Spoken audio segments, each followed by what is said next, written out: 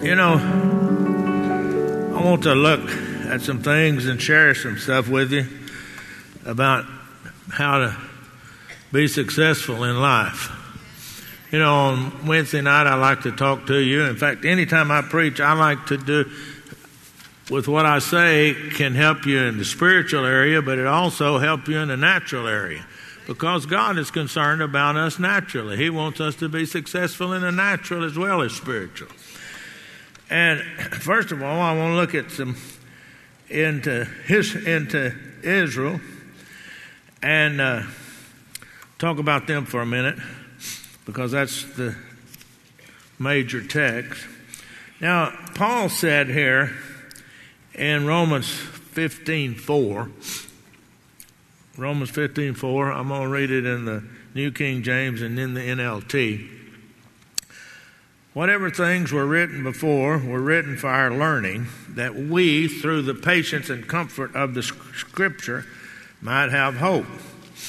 Now the NLT says, such things were written in the Scriptures long ago to teach us, and the Scripture gives us hope and encourages us as well as we wait patiently for the promises to be fulfilled. Now we all know the history of Israel. There was godly kings and ungodly kings. And as these kings led Israel, you know, if they were following God, then everything was fine. But the wicked kings would lead them into times of disobedience and falling away from God. And we know the story eventually.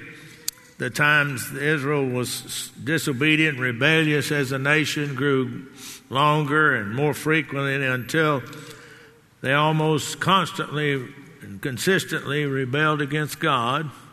And we know that they went into 70 years of captivity because of it. And in this setting, these Israelites, in this setting, Isaiah talks to them. In Isaiah 1:19 and 20. If you are willing and obedient, you shall eat the good of the land. But if you refuse and rebel, you shall be devoured by the sword, for the mouth of the Lord has spoken. Now, Adam Clark, in his Adam Clark's commentary, says, here God gives Israel a severe rebuke against the corruption prevailing among the Jews at that time. And he gave them a powerful exhortation in the verse just above that, in 18, to repent. And there was all kinds of things that would happen to them if they didn't. But if they did, then things would be different. And once again, Israel didn't obey. He had warned them here, even in this. But if you refuse and rebel, you shall be devoured. Now, I want us though then to look back up. That's talking about if you don't do what he said in verse 19, in verse 20 is what's going to happen. So let's look at that. If you are willing and obedient, you shall eat the good of the land. Now, in this verse, there are two keys to eating the good of the land. Two keys. Now, there is, I think, 20 buildings on this campus, and a lot of people have a key, and then security has a key that'll fit all of them, every building. I have a key.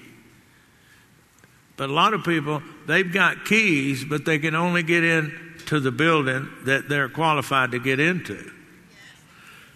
That key right there, some of the people in the children's department years ago named it the Jesus key because it would unlock anything. How many of you got keys? Okay. Keys to your house. How many of you have given somebody else, a family member or somebody, a key to your house? So they have access to your house. You see, that key will let me in my office where I want to be. But now, some other people around here, they have keys.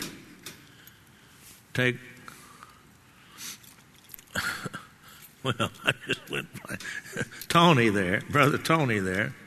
He has a key that will let him in to certain buildings because he's a teacher here.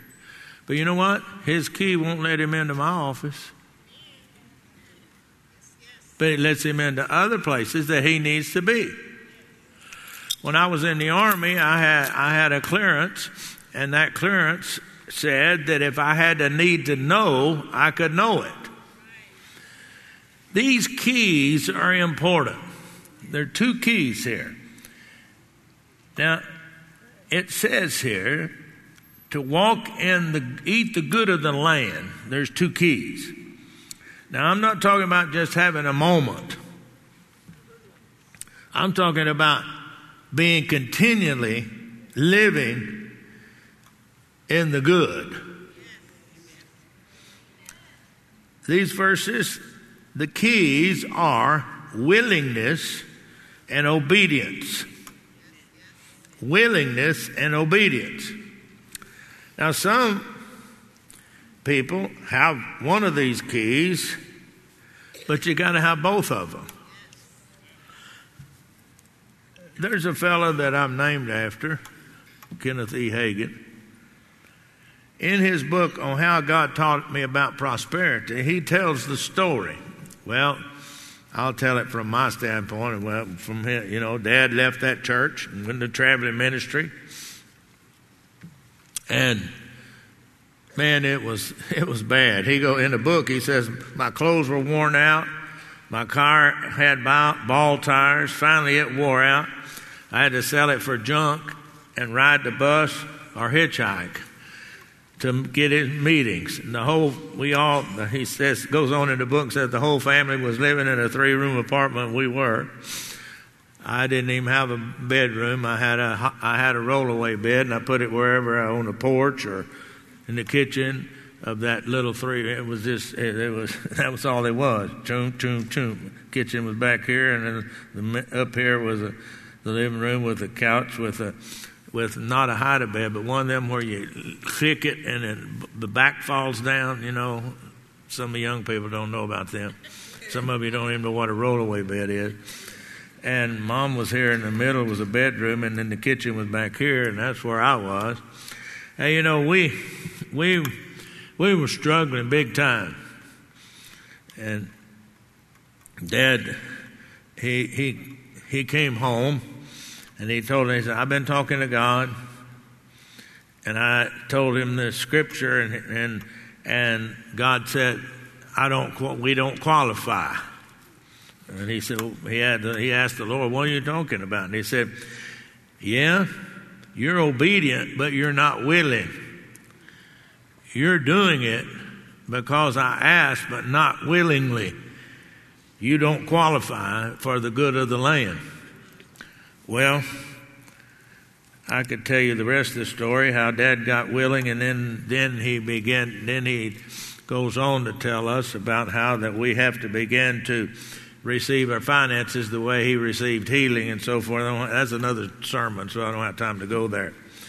But sometimes we need to check up on ourselves and make sure that we're in line. We may need to make some adjustments. We may have gotten off course a little bit. I took my license to be a pilot, and I was almost finished. I didn't I had a cross country and a check ride, and I began to realize that I wasn't, and besides that, my wife didn't like it, and that I wasn't I began to check up and see, and I was too busy. That's what happens to a lot of these guys. They crash because they're too busy to actually put the time in that you need to put in if you're going to be a proficient pilot. It's like driving a car. How many of you have ever noticed if you haven't driven a car for 6 or 8 months and you get back in the car and start to drive, you're not very proficient at all.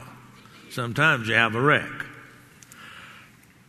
Well, I know enough about it when we're flying in the plane to a meeting like we will be doing this Sunday after I preach. I go up there and talk to Dave and Randy and up there at their pilots. And they'll have it on autopilot, but air traffic control will come on and they'll say 91 Kilo Hotel, make a 3-degree change to the right. Well, all they got to do is take that little button and turn it 3 degrees to the right, and the plane will veer 3 degrees. So, or maybe they may tell you more than that.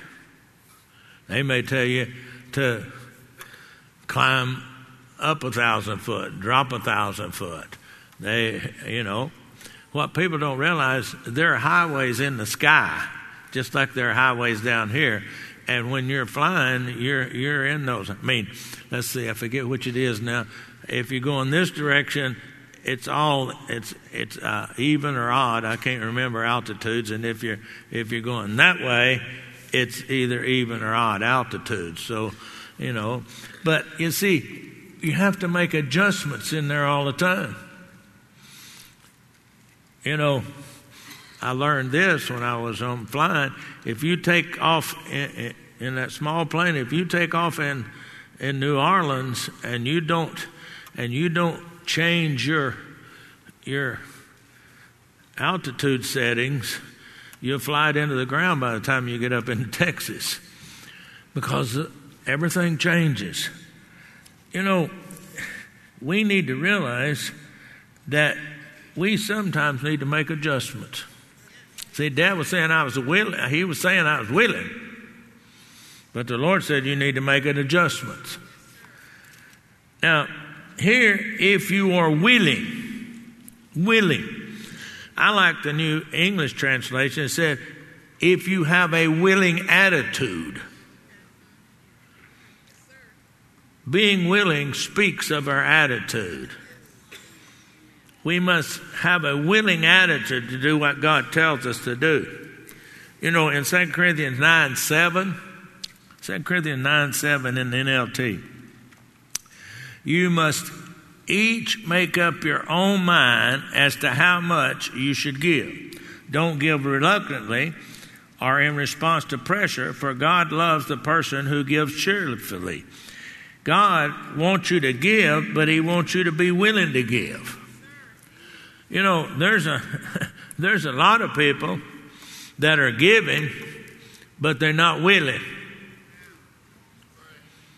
They grudgingly give. Well, I don't know why I got to give money to the church. Blah, blah, blah, blah. And they're being obedient, but they're not willing.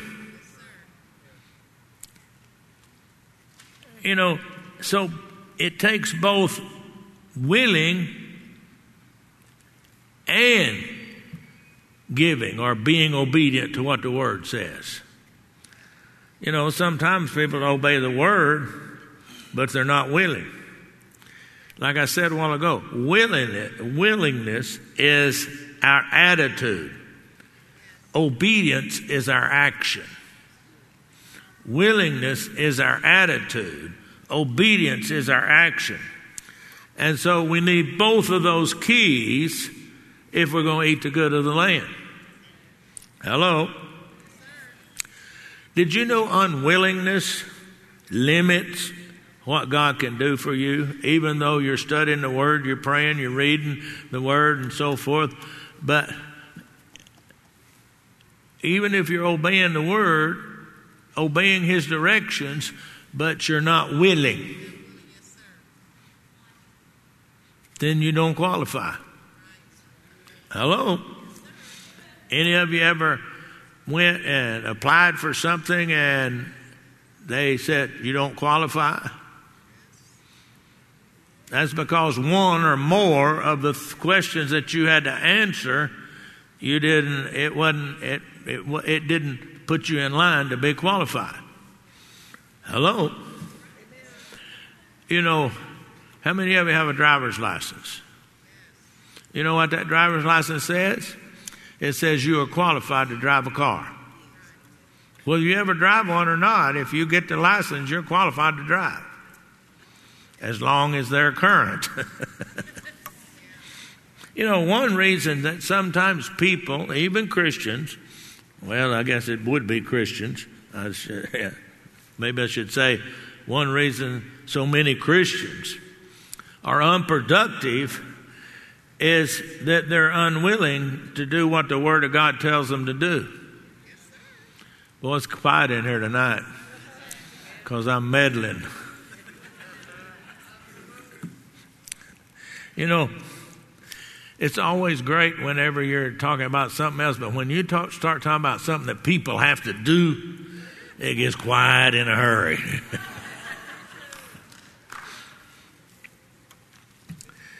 You see, let's look at Jesus. He was standing on the hill, or the mountain top, maybe it was, looking over the city of Jerusalem.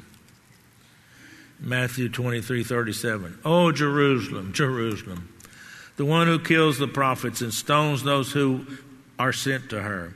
How often I wanted to gather your children together as a hen gathers her chicks under her wings, but you were not willing. What is he talking about? He is talking about that they were unwilling to recognize the opportunity that they had to recognize the Messiah. They were unwilling to receive him as the Messiah. Now, they had studied about that because every Jewish boy went through the study of the Scripture. They read a lot from Isaiah in the synagogue, and that's one of the major prophets that tells about the prophecy of the coming Messiah. Yet when he came, even though they knew about it, they were unwilling to receive him. Actually, as we live our life, do you realize it's a series of choices? The choices you make will either take you forward with God or take you backwards.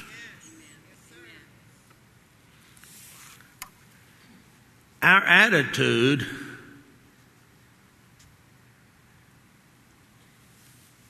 is not determined by our circumstances. Now, many people, their circumstances determine their attitude. Why this is happening to me? Blah, blah, blah, blah. They go on and on. Did you know your attitude is determined by a choice? You can either choose to have a bad attitude or a good attitude. It's up to you. It's not up to anybody around you, anybody else. It's not up to all the circumstances or what's happening to you. It's up to you to choose that I am going to rejoice and be glad in the Lord, no matter what's happening. That's an attitude you choose.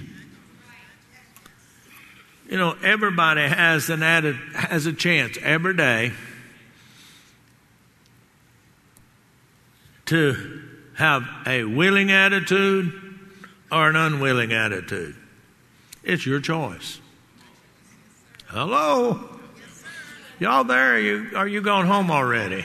Or are you just thinking about what I'm saying?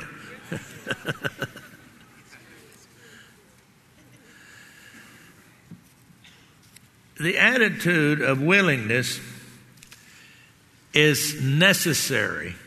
The attitude of willingness is necessary to eat the good of the land. Some people make the mistake of thinking that if their circumstances would be different, they would be willing. Well, I don't know whether any of y'all have ever heard or read anything of Chuck Swindoll. He was a prolific preacher person. And he says this: of course, you can have a good attitude. If I had your circumstances, I'd have a good attitude. He goes on to say, the most significant decision I make on a day-to-day basis is my choice of attitude. It's more important than my past, my education, my bank account, my successes or failures, fame or pain, what other people think or say, my position. Attitude is the single thing that keeps me going or cripples my progress. It alone fuels my fire or assaults my hopes. When my attitudes are right, there are no barriers too high, no valley too deep, no dream too extreme, no challenge too great for me. Now, that's a good statement right there. It is all based on your attitude. You know, it's possible to cultivate a willing attitude to do whatever God tells you to do. If you do that, it will lead you to eating the good of the land. I've been there as a kid growing up, from about 9 till the time I was about 13 or 14. I've been there when we wasn't eating the good of the land, but I've been there when Dad got willing and told us how to believe God with him. We came out and we started eating the good of the land. And I may tell you what, that's a whole lot better. I've been there, done that, got the hat, the T-shirt, and burned them. That wasn't no keepsake. Now let's get to the other part, the obedient part. The obedient part. It makes it really clear here, to receive his blessings, we have to obey. Let's look at Deuteronomy 28, 1 and 2. 28, 1 and 2. I'm going to read from the New King James and the New Living. Now it came to pass, if you diligently obey the voice of the Lord your God, to observe carefully all his commandments, which I commanded you today, that the Lord your God will set you high above all the nations of the earth, and establish these blessings, and these blessings shall come upon you and overtake you, because you obey the voice of the Lord your God. This is God talking to Israel. Let's read this in the New Living. If you fully obey the Lord your God and carefully keep all his commandments that I'm giving you today, the Lord your God will set you high above all the nations of the world. You will experience all the blessings if you obey the Lord God. Now these verses are showing us that when we obey what God says, it improves our life. Now, it says here, experience all the blessings, not spiritual blessings, which are included, but all blessings in the natural. Hello. You know, I think sometimes our problem is that we know what God says, but then there's all kinds of other options. You have to be careful about options that come along. Sometimes options will come along that want to get you off of your course. You know, there are many things through the years that have been presented to me. And even some people told me this is what I should do. And I didn't do any of them. Because that's not what God told us to do.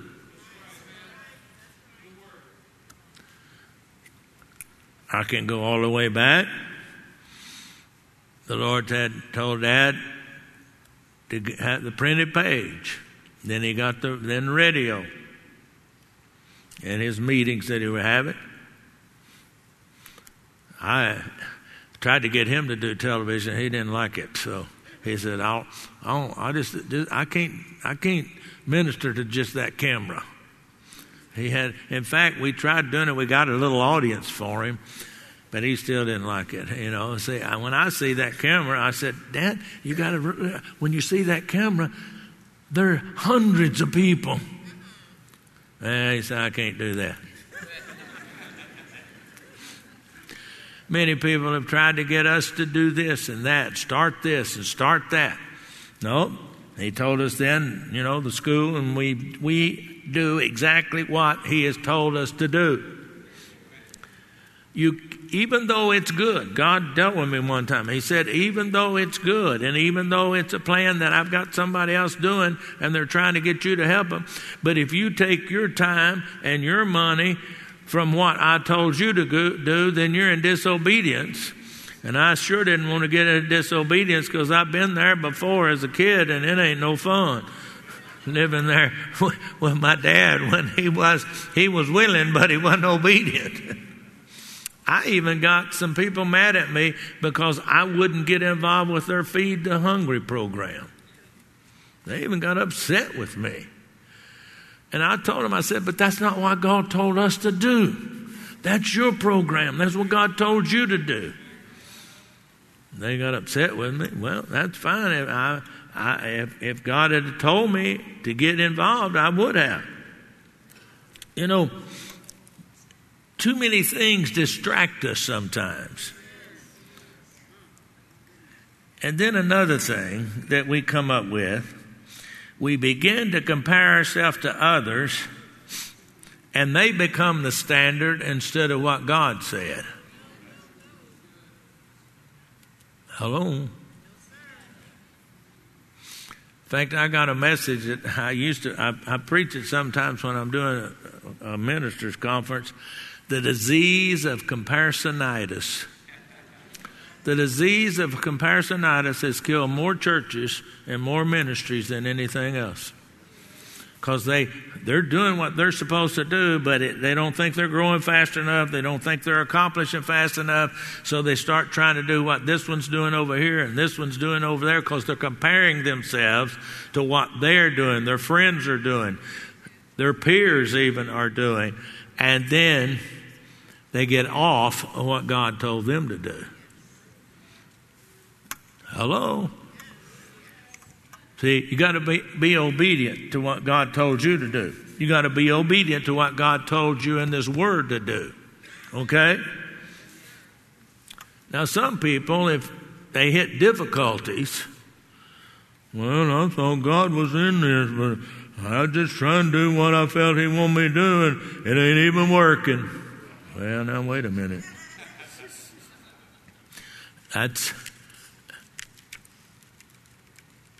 That's not keeping a guard on your mouth. What you say is vitally important about what you're involved in and what you're doing. You can be doing what God told you to do and griping about it. That shows your unwillingness. Come on now. I've seen people doing that. I've seen people. that are doing what God told them to do, and they say, I don't know why God's got me doing this. It's just so hard. I just don't understand anything that's going on. But He said do it, so I'm doing it. Well, they might as well just quit, because they done open the door and give the devil a blank check to come right in and just destroy them. Hello. Whoa, now you're really quiet, but that's the truth. You see, obedience requires doing, action. You know, and I've told you this before, but I'll use it again. You don't want me to talk about you, so I'll talk about me. When God laid it on my heart that I was to come and go to Tulsa and go to work for Dad, actually,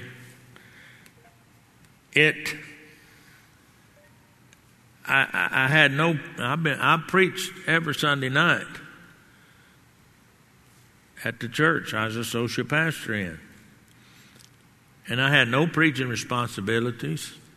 All I was doing was traveling all over the country, setting up crusades, and then being the platform man, and making the announcements, and taking the offering, catching in the healing line. And that was it. And you know, it looked like a demotion.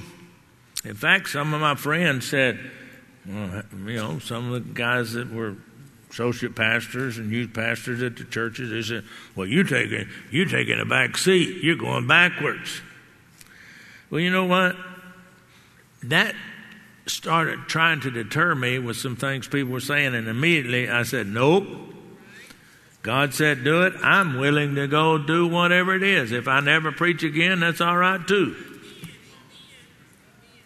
But I was determined to obey God and be willing to do whatever I had to do.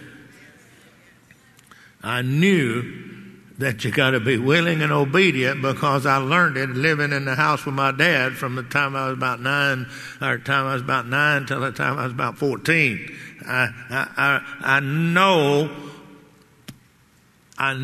the consequences of not using both of them. Obedience and willingness. Now I realize that the word obedience is not a refrigerator word. Now some people may wonder what I'm talking about. Well, I don't know. When the kids were older and then they'd get home from school, and because we knew the first place that Craig was going to go to the refrigerator, and so we had put a note on the refrigerator door. Any of y'all ever done that for your kids? Yeah, I got some friends in here. But obedience is not a refrigerator door word. And it's not a word that we put up on our mirror in our bathroom where we shave and comb our hair every morning so we can read it. Maybe we should. To remind us that if we want to eat the good of the land, we got to be willing and obedient. You know, we want to be successful in our lives. Now, James said this, and it's getting close to quitting time. And Joshua said this in Joshua 1:8. This book of the law shall not depart from your mouth, but you shall meditate in it day and night, that you may observe to do according to all that's written in it. For then you will make your way prosperous, and then you will have good success. I like the New Living. Study this book of the law continually. Meditate on it day and night, so you may be sure to obey all that's written in it. Only then will you succeed. It's talking about obedience here. Your success is in obedience. This verse is telling us, meditate on the word. See, the problem is that some people are obeying the word, but they're not willing. Then there's other people that are